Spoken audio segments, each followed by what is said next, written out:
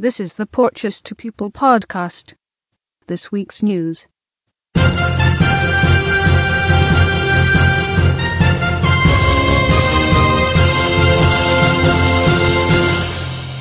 Hi, this is Grace. And this is Isaac. For this week's People podcast, we are going to interview Connor about the SATs.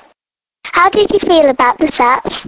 It put pressures on all the kids who are angry and confused. Did you feel angry and confused too? Yeah, sometimes. It kind of winds you up, coming to school early and getting up early. Do you think you did well in the SATs? Probably. Maybe. Okay. We are going to interview Mitchell about the SATs. How did you feel, Mitchell? Well, I felt quite nervous at the start of the week, but as you get into it, it's kind of easier. And was it really hard? Some of the tests were.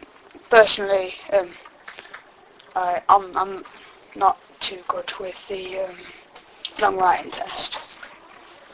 So, and were you actually up for it?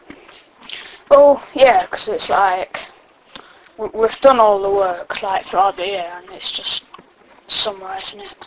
And do you think you did good? Yeah, I'm pretty confident that I did alright. Okay. We are going to interview Stephen about the SATs as well. What is your experience in SATs? My experience is that the SATs, most of them are easy, but then as you go through the week, they get harder. And are some of them and most of them easy? Most. And what is really hard about the SATs? Or the revising, because some people don't have time for it sometimes. How much time do you actually get there? Since usually all the teachers start it from Christmas. Ah. Do you do anything else about SATs either?